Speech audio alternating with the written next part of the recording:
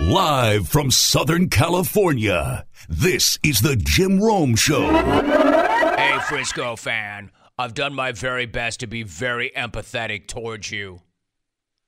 Hey, Frisco fan, you've been awfully quiet this week, honestly. So let me ask you this. Are you feeling any better this AM? Because I'm not so sure your head coach is feeling any better yet.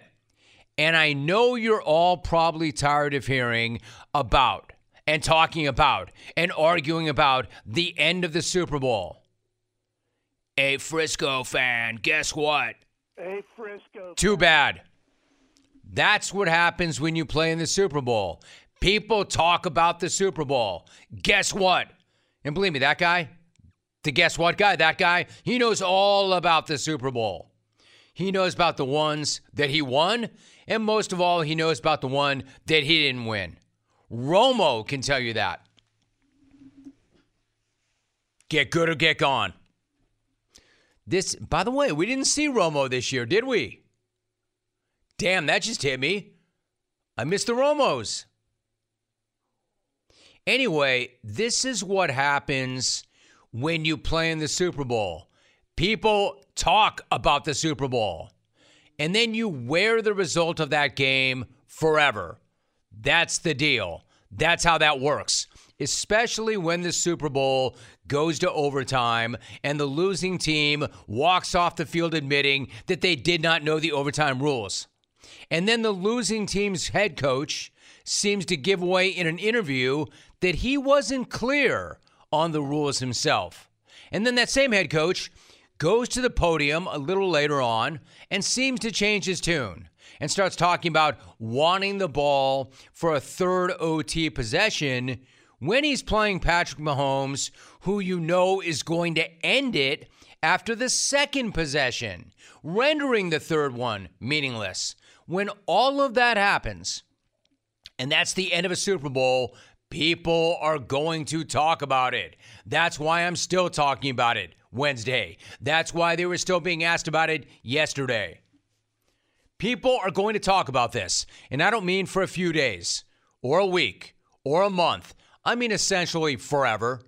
This is the kind of bleep that reputations are built on, especially if the coach who presided over all that chaos already had a reputation as a dude who can't win the big one.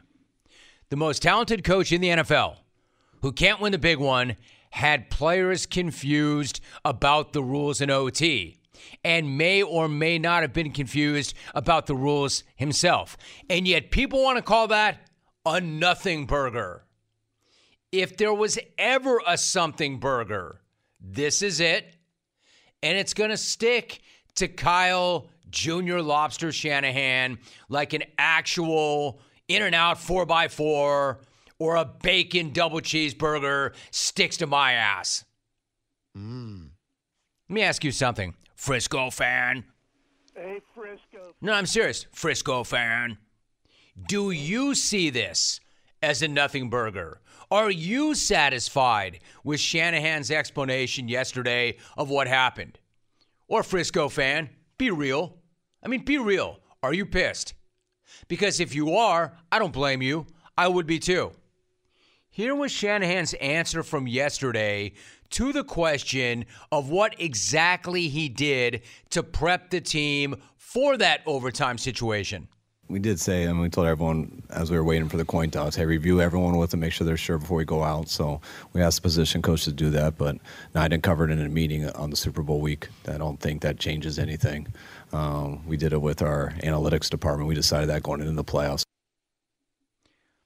I mean, how many different sides out of his mouth is he talking there? You discussed it during the coin toss?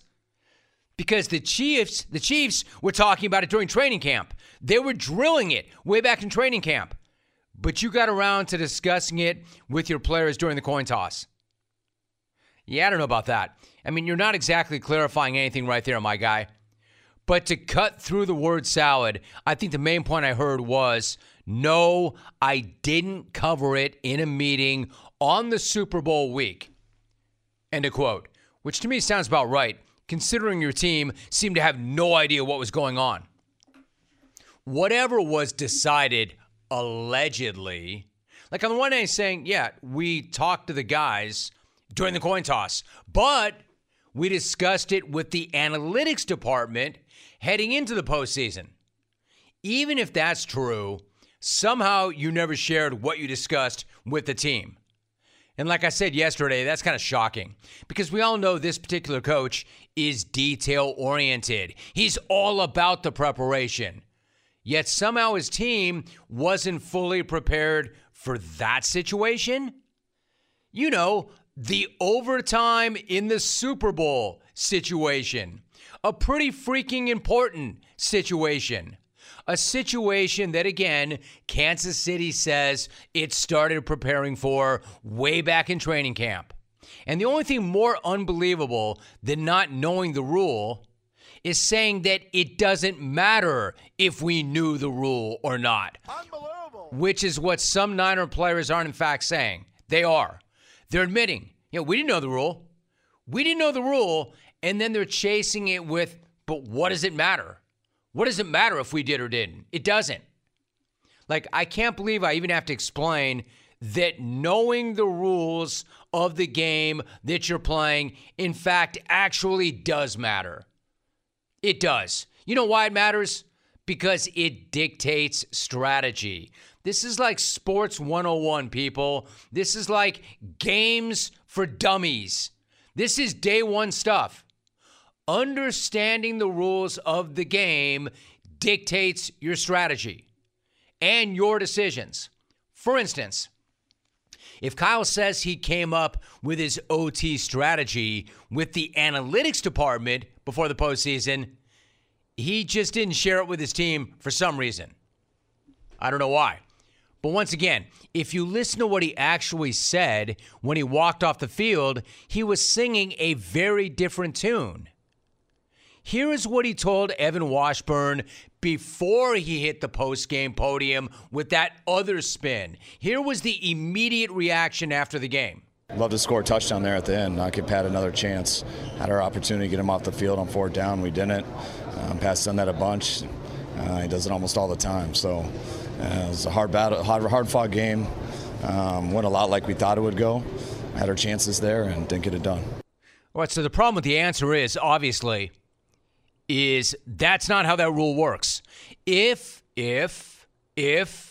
Kyle thought that he could take the ball and score and win and keep the ball away from Patrick, then obviously that would be why he took the ball first, right? Love to score a touchdown there at the end. I could had another chance. Stop right there. Full stop. Score a touchdown right there and not give Pat another chance.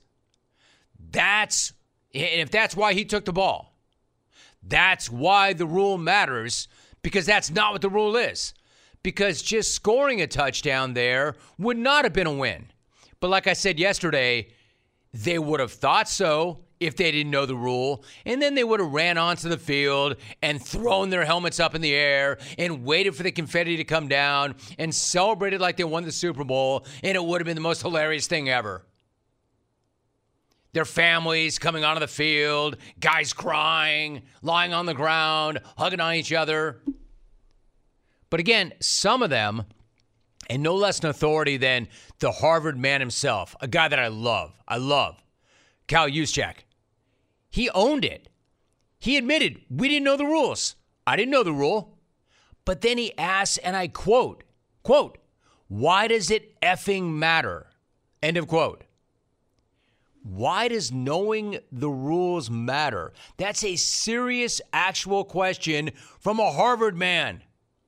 Again, the rule matters because if you know scoring a touchdown does not knock the other team out, maybe you defer. So that way you get to see what that team does, and then you know what you have to do.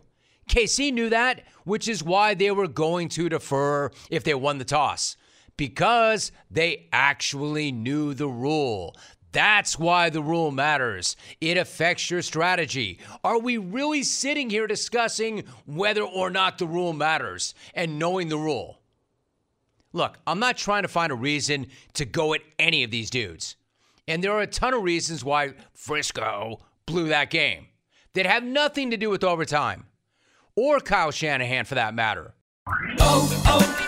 O'Reilly. Protect your vehicle's engine with a full synthetic oil change and save with Mobile One at O'Reilly Auto Parts. Purchase 5 quarts of Mobile One full synthetic motor oil and receive a $10 O'Reilly gift card after rebate. See store for details. With your Mobile One purchase, you'll also receive 2 times points during O Rewards Bonus Points Month at O'Reilly Auto Parts.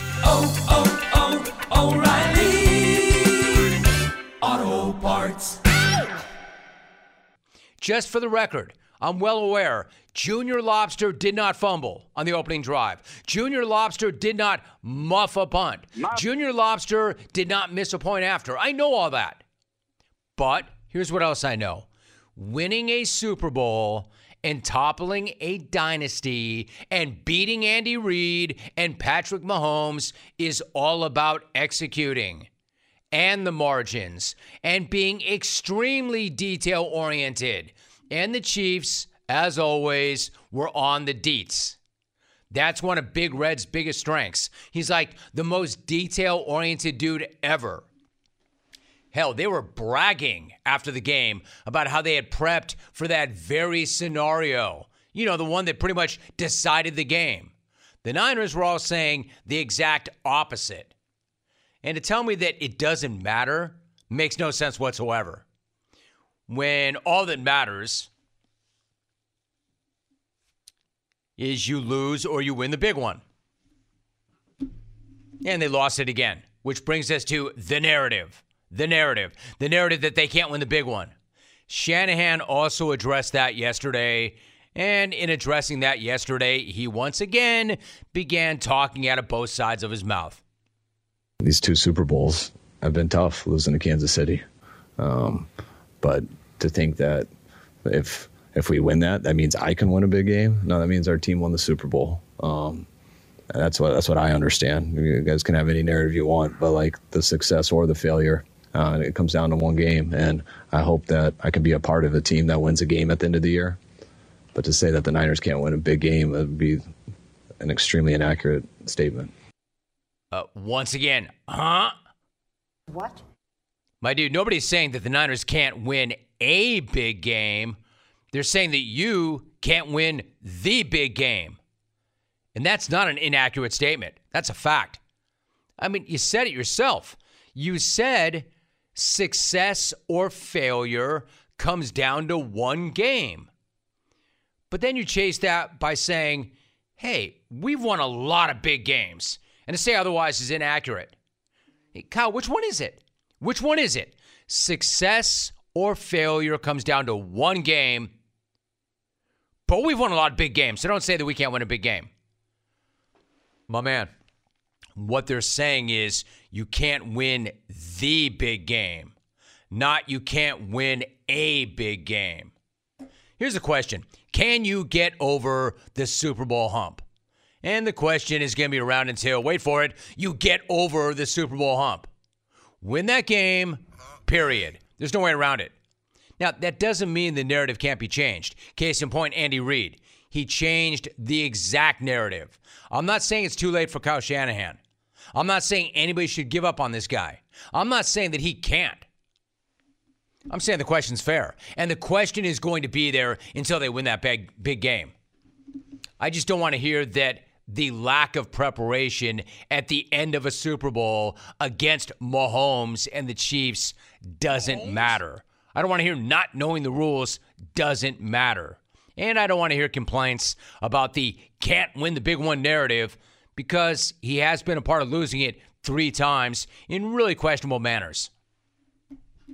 I mean, if you think the narrative is jacked, there's only one way to change it. You got to win that game. It's always going to be there. I guess what I'm saying is, Frisco fan, you drill for every possible scenario. So how did you not prepare for one as significant as this one? But you tell me, Frisco fan, are you good with it? Are you fine with it? Do you accept all that? Do you accept his explanation? Do you accept the players not knowing? And do you accept the players saying, yeah, we didn't know, but it doesn't matter? It mattered to KC. It mattered so much that they started to work it in training camp. The whole thing is pretty sketch. Pretty sus, if you ask me. Pretty sus. Because here we are, midweek, still talking about it after you lost. But Frisco fan, I'm really curious. I want your thoughts. So, quick question. Why is Old Trapper beef jerky so amazing? Let's start with the fact that it is a family-run business. A family business which stands by quality and produces the world's best beef jerky. Now, I've made this point many, many times, and I want to make it again right now. Beef jerky is not just beef jerky. I think some of you go to the store and you reach for the beef jerky and you think it's all the same. In fact, you might not even know what you're buying. That's a big mistake. Stop making that mistake. All beef jerky is not the same. In fact, there's nothing like Old Trapper. It is simply the best. 4 mouth-watering flavors, so you can get your choice of whatever you want. Myself, I like them all the same. I bounce back and forth between each and every one of them, so you can do the same thing. They come in 4-ounce bags. If you need to learn, do it that way. If you already know what you want, go with the 18-ouncer. That way there's enough for everybody, the entire unit, the entire family, the entire team. If you do not see it, ask for Old Trapper by name because no other jerky compares. Old Trapper, what is your beef? Of course, I'm talking about Tom Pelissero. Tom, always great to have you on the show. Thanks for making time. Tom, how are you? I'm doing good, Jim. Apologies if my voice goes out at any point. I'm still recovering from a week of the Super Bowl in Vegas. So I got no complaints other than the fact that I haven't been able to talk for 3 days. Oh, man, I know. We're all like that. Preach. You're preaching in the choir. I totally understand. I was there, too. And probably you're as tired of this as everybody else, but you and I have not talked about this, so let me just try and pare this down as quickly as possible. I'm not saying this is why the Niners lost, but Kyle Shanahan did address this yesterday in kind of an intriguing manner. Where do you come out on this? Where do you come out on 49er players admitting that they did not know the overtime rules for the postseason, but even a Harvard man like Kyle Juszczyk saying, yeah, I didn't know the rule, but it doesn't effing matter. Is that not a bad look for the players? And if it's not a bad look for the players, then in fact, is it not reflective of the head coach? Where do you come out on that? And again, I'm not saying that's why they lost. I'm just saying it's kind of unfathomable to me. I mean, I'd go back and wonder if at some point during training camp, sometime during one of those install meetings where maybe you're not entirely remembering things from 5 months ago, I have to think at some point the rules, which, by the way, were not new this year. At some point, if you listen to the Jim Rome show, you turn on ESPN, you show up, you're on social media, somewhere along the line, you should know both teams get a possession. Now, I would say this. I mean, I was in a green room during the fourth quarter, so I'd come down from the press box, and we were all sitting there wondering, okay, this whole the clock's running down towards zeros thing, with this rule, where do we land? And one of our research guys was like, no. Even though it's the second drive, so we keep going. Like, there was even confusion among us about that aspect of it. Like, both teams get possession. I think that's well established at this point. The timing was the part that even I was not 100% confident that I was correctly understanding it. You know, in terms of the strategy, and I know that, there were a bunch of Chiefs players saying that they had that explained to them through the course of the week. I imagine, Kyle's a very smart guy. He thinks there are a lot of things in his own head. Maybe somewhere down the line, that's an adjustment he might make of, hey, come to the players with this stuff, but what we might do. But I also understand you're going into the biggest game of a lot of people's lives here. Are you really going to clutter their mind during the week with, here's what happens if we go to overtime? No, screw that. Go out and win by 20. Why would we need to talk about it? We can definitely debate the strategy of it. You never want to hear players giving what I would call the Donovan McNabb and claiming that they didn't know what the rules were. You never want to hear that. But in terms of strategy, it's not like you have, a longitudinal data set here where you're going, well, these 100 teams did it this way and 100 did it that way. No, this is all new for everybody. And in the moment, watching that game, they win the toss. In my mind, I agreed with Kyle Shanahan. I know it didn't work out, but your defense is gassed. Your offense is the strength of your football team. Go down, score the touchdown, and put all the pressure on a Chiefs offense that hadn't looked their best through the course of that game. It didn't work out. Never bet against Patrick Mahomes when it comes down to a last-second drive. Andy Reid and Mahomes are, right now they've created a dynasty, and they deserve every bit of it. We are talking to Tom Pelissero. All right, so let me move along. What about the Chiefs? I spoke to former Chiefs offensive lineman Mitchell Schwartz yesterday. He talked about what it was like, Tom, to go against Chris Jones in practice. He says he's never played against somebody who's had Jones's blend of strength, speed, and football IQ. Everybody knows how disruptive this guy is on the field, but are the Chiefs going to be willing to give him the kind of money that, say, the Niners gave Nick Bosa in September? Well, I mean, that's the big question, which is, Bosa and these edge guys are the ones that have gotten paid at the top of the market, but so is Aaron Donald. Now, that was a weird deal where they gave Donald, I think it was about $31 million a year on a short-term extension because the alternative was he was legit going to retire, and they made it worth his while to come back. With Chris Jones, he's not a young guy, but by defensive tackle standards, he's not an old guy either. I mean, he turns 30 before next season. Guys at that position can well play into their, early 30s, mid-30s.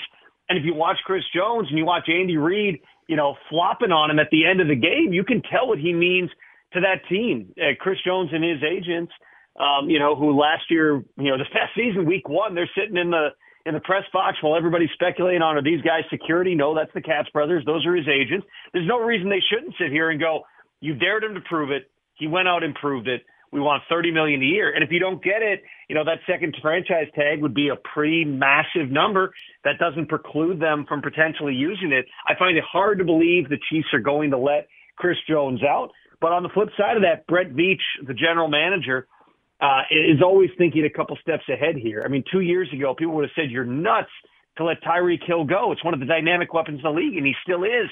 But the way that Veach was thinking about it at that time was, I can get multiple premium draft picks and clear up $25 million a year that I can invest on the other side of the ball. And I can get 3 players that can be impactful. I wonder if some of the same math now applies to Chris Jones. You've won two Super Bowls in a row. You've won 3 in the last 5 years. You don't have the pressure on you that some other general managers do. You've kind of earned the right, if you're Veach and Andy Reid, to say, there is a price where it becomes too high. Having said that, again, I would not be surprised at all if a second franchise tag is in play for Chris Jones, because you potentially could tag him and trade him this time around. Those deals are complicated to do, but letting a guy who's that impactful walk because you're not willing to get to $30 million a year, that, to me, seems far-fetched. Tom Pelissero joining us. In terms of Brad Veach, I talked to Nick Caserio last week when I was in Vegas, and he said effectively the same thing about Veach that you just said. Tom, what about Kirk Cousins? He's also heading into free agency. He's coming off that Achilles injury that he suffered in October. You're based in Minnesota. You've covered the Vikings for years. What does the market look like for Kirk at age 35 coming off that injury? Well, let's start with this, Jim. The Vikings do want to re-sign Kirk Cousins. However, there is going to be, I anticipate, a strong market out there for Cousins, because you can go down the list of the league right now and you can find somewhere between 10, 12, maybe more teams than that don't have a clear answer, and that Kirk Cousins would qualify as an upgrade on. Now, it's not to say he's going to have 10, 12 teams in the mix. Tom Brady becomes available, and there's really 2 teams that were in the mix for him years ago. So it's got to be targeted if you're going to spend that type of money on a veteran player. Cousins, I believe, will be 36 before the start of next season. The Achilles shouldn't be a huge factor. My understanding is, I think he's going to be throwing by next week. So he's ahead of schedule where they would anticipate that he's been. He's never had an injury history. He has never missed games. He's a specific type of quarterback. And if you're running a Shanahan McVay style offense and you prioritize quick processing, get the ball out of your hand quickly, be automatic on those reads, he can be a very good fit for your system.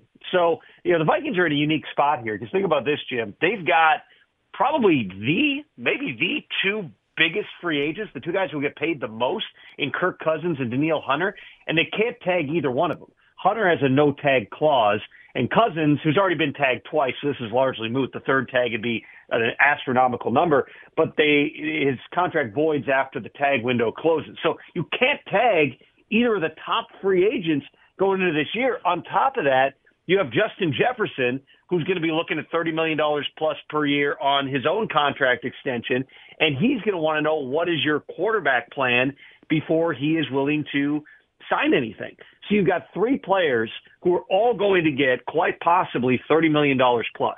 I can't think of another team that's been in that type of a spot. Jefferson's not a free agent, obviously. He's got another year. You got tags on top of it. You got a ways that you can go here. But with Jefferson, you're also running the risk of, if you're going into year 5 with the guy, okay, at some point he's going to say, I'm not showing up, and I'm going to eat the fines, and I'm going to wait. Jefferson's such a good kid. He really is. That, he played out last year at a pretty low number. That's not going to go on forever. So you have all these interconnected parts, which brings us back to the Kirk Cousins market. I do believe if you look around at an Atlanta, at maybe a Denver, though they got to figure out some things with Russell Wilson, there's going to be other teams that are looking at this and saying, we got a really unique spot. If we think over the next couple of years we can win, Kirk Cousins can be that guy who gets us over the hump. At some point, there becomes that number that's too high for the Vikings, at which point my anticipation, nothing's done yet, but my anticipation would be they would look for an economical type of veteran, a guy like Sam Darnold, who was the 49ers backup this year, somebody who can bridge you to a young quarterback, and then maybe they're drafting a rookie, whether that's in round 1 or round 2 of the draft. They've got some really interesting decisions to make in Minnesota, but one way or another, Kirk Cousins, there's every reason to believe that barring a massive contract for Baker Mayfield, which is possible because he played really well last year, Kirk Cousins probably once again is going to be the highest paid player in free agency. Really interesting scenario that you lay out. In fact, Tom, what about that? I sat with Baker Mayfield also last week. Do you think that he's going to get a massive contract? Here's what one general manager said to me, and I think that this is what you kind of got to think about. There are no mid-level quarterback contracts right now. If you look down the list, there's almost nobody who's making in between $35 million a year or $30 million, wherever Jared Goff is, right in there, and like 10. And so for Baker Mayfield, all of a sudden, he's getting pushed up into that upper echelon. I'm not saying that he's going to get $50 million per year, but he quite possibly, based on what he did last year, becomes a $40 million per year player. And then throw on top of that, I think everybody's already writing this, that, this is getting done with the Bucs and he's going back, and they hired a guy who knows him. Well, who else hired offensive coordinator that Baker Mayfield knows? The division rival Falcons just hired Zach Robinson. He spent the exact same amount of time with Baker Mayfield that Liam Cohen did out in L.A. at the tail end of that season a couple of years ago. Could the Falcons, who also have a quarterback need, at minimum make a play for Baker Mayfield that drives up the price? I think there's something to be said for Baker with all of the transition from Cleveland to the Panthers to L.A. to Tampa. Maybe he just wants to be in one spot, and I would 100% get that. But just from a money angle, there's not many starting caliber quarterbacks, Jim, that are available in free agency. It's Cousins, it's Mayfield. Then you can kind of argue over what is Tannehill at this point, what is Flacco at this point. And then you got a bunch of those kind of bridge guys, the Minshews and the Darnolds. Jameis is a free agent again. Mason Rudolph's a free agent. Wentz will be out there. Brissett will be out there. If you're going to go and get a dude to start right now, you're going to have to pay.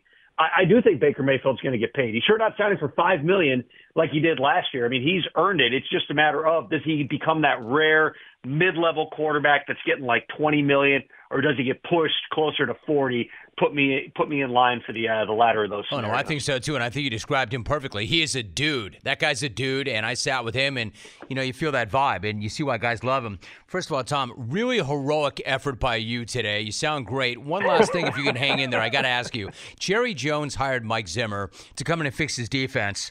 Should Mike McCarthy struggle early or implode late, do you think that Jones believes he's got a coach in waiting in Zimmer, or do you think that he would have a greater interest in Bill Belichick? Well, first of all, Jim, I just want to check. Did anybody tell Rex Ryan yet that he did not get the job? I just want to make sure before we proceed here that Rex is 100% aware now. I don't know that he knows. I don't know. The defensive coordinator. They had to work out some contract things. Zim's there. I don't think it's so much a coach in waiting thing, because this is Mike McCarthy's guy. Mike McCarthy, and I remember I've known Mike forever, going all the way back to when I was at the Green Bay Press-Gazette like 15, 20 years ago. And Mike would always speak so highly of Zimmer, how hard he was to go against, what an upstanding guy he thought he was. So when Zim, became available, obviously he's been out for the last couple of years, but Zim called me up a couple months ago and was just saying, like, hey, I want to get back in. Like, I want to, I've been studying the tape of all these different teams. I'm doing, different research on schemes. I'm studying analytics. Like, I want to go. And so, he was in the right mindset. And so then, when McCarthy was looking around, Zimmer was the logical guy. He had what I was told was an excellent interview with the Cowboys. He is absolutely, I've known Zim a long time too. He is mentally and physically refreshed. You remember everything that he went through toward the tail end there with, all the eye surgeries. His son tragically passed away a couple of years ago. Zim is ready to do this thing, and he's going to come in there. I know he's 67, but he doesn't look 67, doesn't sound 67. He wants to go in there and kick everybody's ass and be a head coach again somewhere in 2025. But this is not Jerry making this move. This is the guy Mike McCarthy absolutely wanted to be the DC. It's a big year for everybody. There's no doubt about that. Everybody involved knows that. But when you look at the level of talent that they've got on both sides of the football, and you get back at Trayvon Diggs, which is going to be a big deal for them. This is a Cowboys team. I know we always say this, Jim, but it's a Cowboys team that should be absolutely a Super Bowl contender right now. And I also thought this was interesting when I interviewed Emmitt Smith on NFL Network at the Super Bowl. It happened to be, just based on scheduling, the morning after Zim had agreed to terms, days before Rex was notified. But after Zim had already agreed that he was coming on board, I asked Emmett about it because Emmett was there the last time Zimmer was the Cowboys defensive coordinator back in the early 2000s. And he said, Zimmer is old school, and this team needs some old school. What he meant was, it's great to have this very positive culture that Mike McCarthy has built. It is very player-centric. But maybe on some way, and Dan Quinn did a phenomenal job there. She's taking nothing away from DQ. But DQ's all the positive reinforcement. It's all positive. Zim's going to chew your ass. He's going to jump you every now and then. What Emmett was saying was maybe this group needs a little bit of that in the building. I think it's going to be a different dynamic there. I think it can be really productive. I am excited to see the 2024 Cowboys. I love Zim. I love Zim, and I'll be excited to see them if he can figure out how to stop the run and take advantage of what Micah does best. But I think that's what that guy does. That's why you bring him in and to kick some ass. 100%. He is an NFL Network insider, and Tom, I feel you. I know what it's like to be there and work those hours and come back and show up and do a show that's not your own show. So I really appreciate you, man. Great job. Great job. Appreciate that, Tom. We're less than a month away from free agency, man. The voice will be back. I'll be ready to roll by then. Don't worry. No doubt. No, you are. In today's world, it seems the best treatment is reserved for only a few. Well, Discover wants to change that by making everybody feel special. That's why with your Discover card, you have access to 24/7 live customer service, as well as $0 fraud liability, which means you're never held responsible for unauthorized purchases. Finally, no matter who you are or where you are in life, you'll feel special with Discover. Learn more at discover.com/credit card. Limitations apply. So, Conspiracy Guy's having himself a week. For real.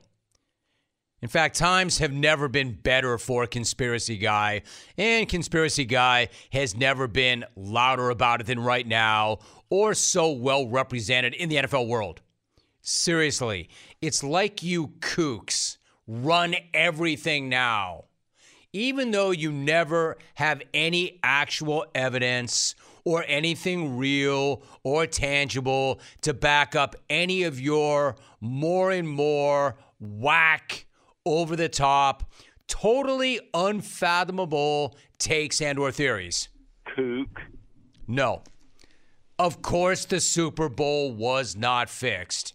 No, there is not some conspiracy to crown the Chiefs. No, the league did not set up Taylor Swift to sell makeup ads or some other nonsense. And no, the White House most definitely did not plant her in a relationship with Travis Kelce with the hopes of I don't even know what the White House gets out of that. It's really hard for me to even begin to entertain the logic here because I don't see the logic here. And the reason I don't see any logic here is because there is no logic here. And yet here we are. Here the bleep we are. Apparently there's enough here that Patrick Mahomes was asked about it this week in an interview on CNN. I'm not talking about some crazy out there lava-flinging podcast in the middle of, I don't know, Nevada, Idaho, Wyoming, Norco, wherever. I'm talking about Patrick Mahomes sitting right up the street inside of Disneyland, looking hungover as hell, seriously having to answer a question on CNN about, well, I'm not even sure, because I don't really understand what any of this is actually about. Maybe you can make sense of it, and maybe you can figure it out, and maybe you can tell me exactly where this interviewer was going with this. You might be aware, or maybe not aware, there were some wild conspiracy theories that were flying around this season that the Taylor Swift effect was all scripted to allow Taylor to use the Super Bowl for politics, basically. So the president himself, President Biden, kind of got in on the joke a little there. What do you make of just how this has spiraled, not just to football, but to politics and all these different areas? Yeah, it's been wild to see. I mean, I try to focus in on football as much as possible, but there's always some conspiracy theories out there. I just try to enjoy football, my family, and I kind of stay off social media as much as possible. You should probably try to stay off CNN as much as possible too, bro. I mean, for real. Miss Teen USA was making more sense. I personally believe. The hell was that? For once, I would even indulge Big Head and his idol, Rex Lee. I mean, was that a question? Was that a question? Yeah. Here's a decent rule. If you're interviewing somebody on national television, if you're confused by your own question, you probably shouldn't be asking it. Because if you don't know what you're asking, how the hell is the person you're interviewing supposed to know? Essentially, if I can try to translate that question, crazy people think crazy things. What do you make of that, Pat? Really productive use of having the 3-time Super Bowl MVP on your air. Well done, everybody. Hey, Pat, crazy people, I mean, how'd you like to be Pat? Pat, crazy people think crazy things that also completely devalue your biggest professional accomplishments. What do you think of that, Pat? Hey, Pat, people think the moon is made out of cheese. Yo, bro, reaction. Hey, Pat, people are saying, and don't even, who are these people, me? Just people, Pat.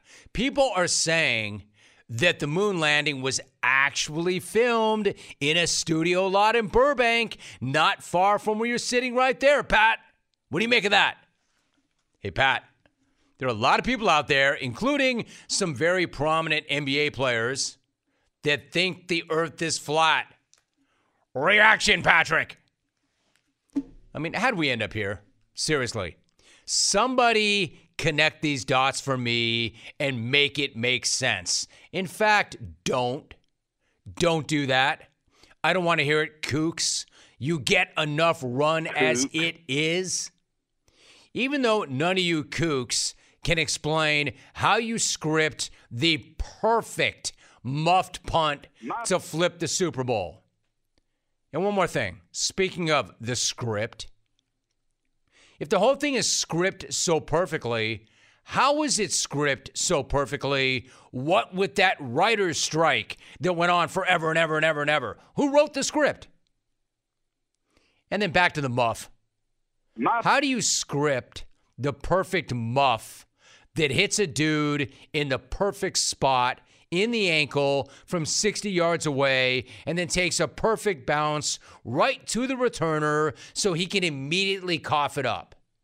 How do you choreograph that, conspiracy theorists? How many times would you have to practice that? Yet they just did it. In fact, don't answer that because I know you have an answer. I just don't want it. What are we doing here? What are we doing? What are we doing here? What are we talking about, and what are we doing? And the worst part is, y'all know I used to love a good conspiracy theory. Love a good conspiracy theory. They used to be a blast until the kooks ruined them for everybody. A good conspiracy is like a good tequila. A lot of fun if used responsibly. Used responsibly, it's the best time ever.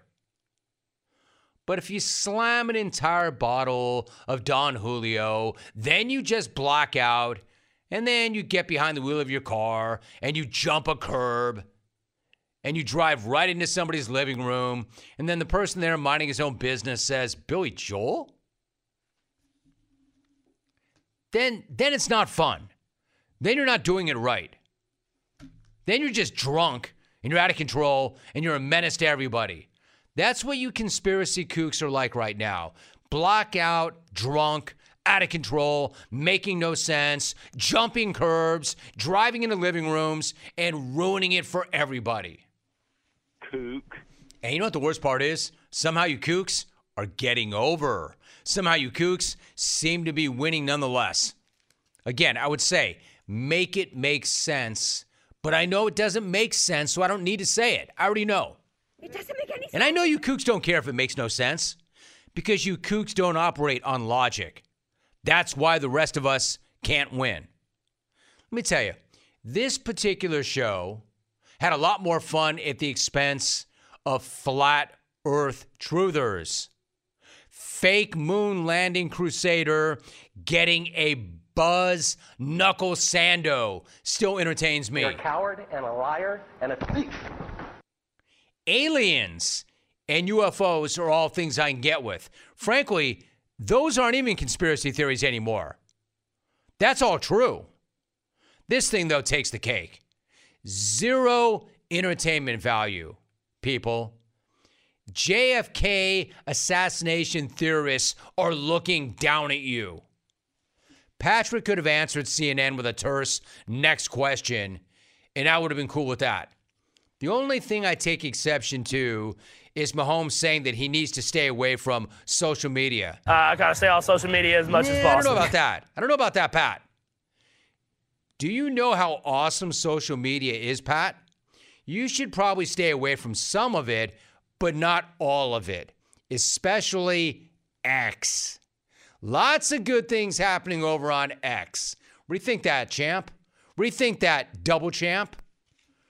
Rethink that, champ. Scripted to allow Taylor to use the Super Bowl. Personally believe politics, basically. that some people So think. the president himself, President Biden. I personally believe that I need a timeout right now. What do you make because I have an interview coming how up. This has spiraled not just to football, but to politics and all these different areas.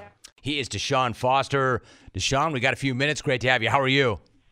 I'm great. How you doing, man? Good, dude. Listen, I got to ask, as a SoCal native who started Tustin High School before becoming one of the greatest players in UCLA history, can you put into words what it means to you to be the head man, the head coach at UCLA? Words can't even explain it. You know, that's why I was caught up with so much emotion yesterday. It's just so surreal. You know, I'm still just trying to take it all in and process it. But, you know, it's just an exciting thing. You know, you don't really get an opportunity to play at a great alma mater and then come back and coach there too. So I'm just fired up for this opportunity, glad that they gave it to me, and I'm ready to go. Deshaun Foster joining us. Let me ask you something. A lot of assistant coaches carry a notebook, or maybe they've got something prepared that they store in the cloud, that they have a plan for what they would do or how they would run a program if they got that opportunity, and they have it ready if and when the opportunity comes. When you got the call, did you have something like that, or was it already stored like in your mental hard drive so you knew what you were going to do?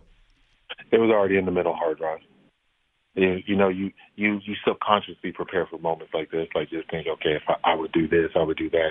Just pulling from a lot of the head coaches I've been under, Chip Kelly, Jim Mora, Cliff Kingsbury, you know, just pulling a lot of stuff that I've been under them. I played for John Fox and Mike Nolan and Mike Singletary. So, you know, I just try to pull on coaches that I played for and just try to use the things that I learned from them, and you know that kind of prepared me for this opportunity. Yeah, I'm glad you answered like that, because I was going to ask you about some of your influences, but you beat me to it. Also, you laid out your 3 pillars of what you say will be the foundation of your program. Can you share what those 3 are? It's going to be discipline, respect, and enthusiasm. You know, in this game of ball, you most definitely have to be disciplined. You know, everybody's talent level is trying to the same level, so being smart, being a disciplined player actually changes the game and kind of separates everybody else. Respect. You always got to respect your teammates, you respect the game, and respect the people that played before you and are going to come after you.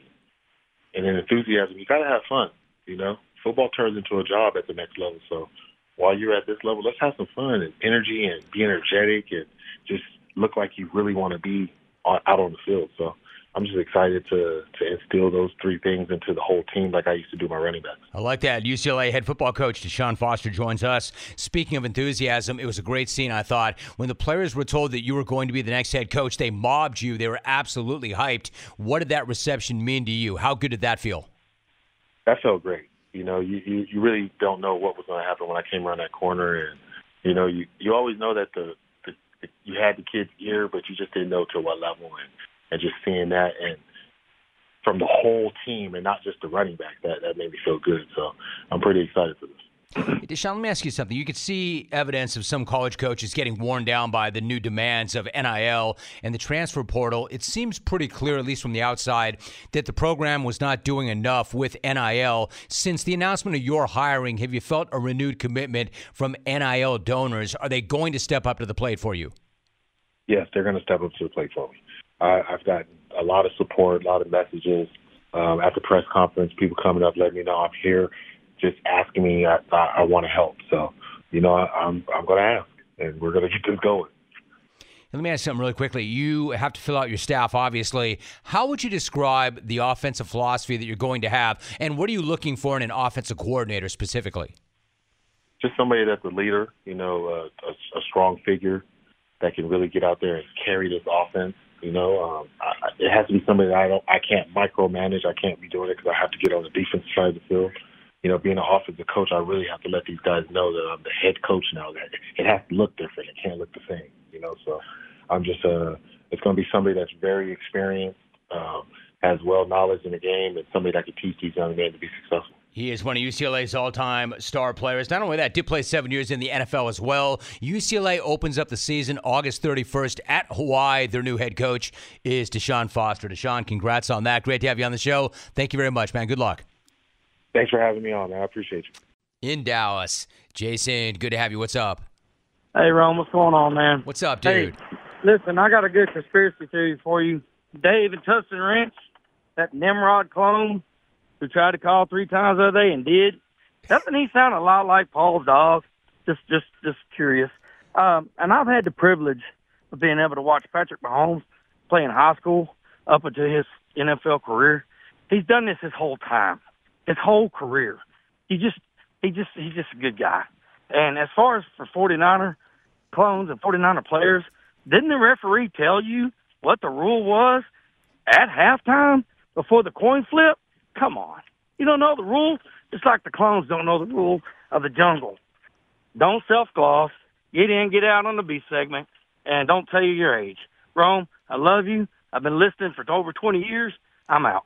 My man, rack him. Big D. Rack him. There's a winner in Dallas. Good night now.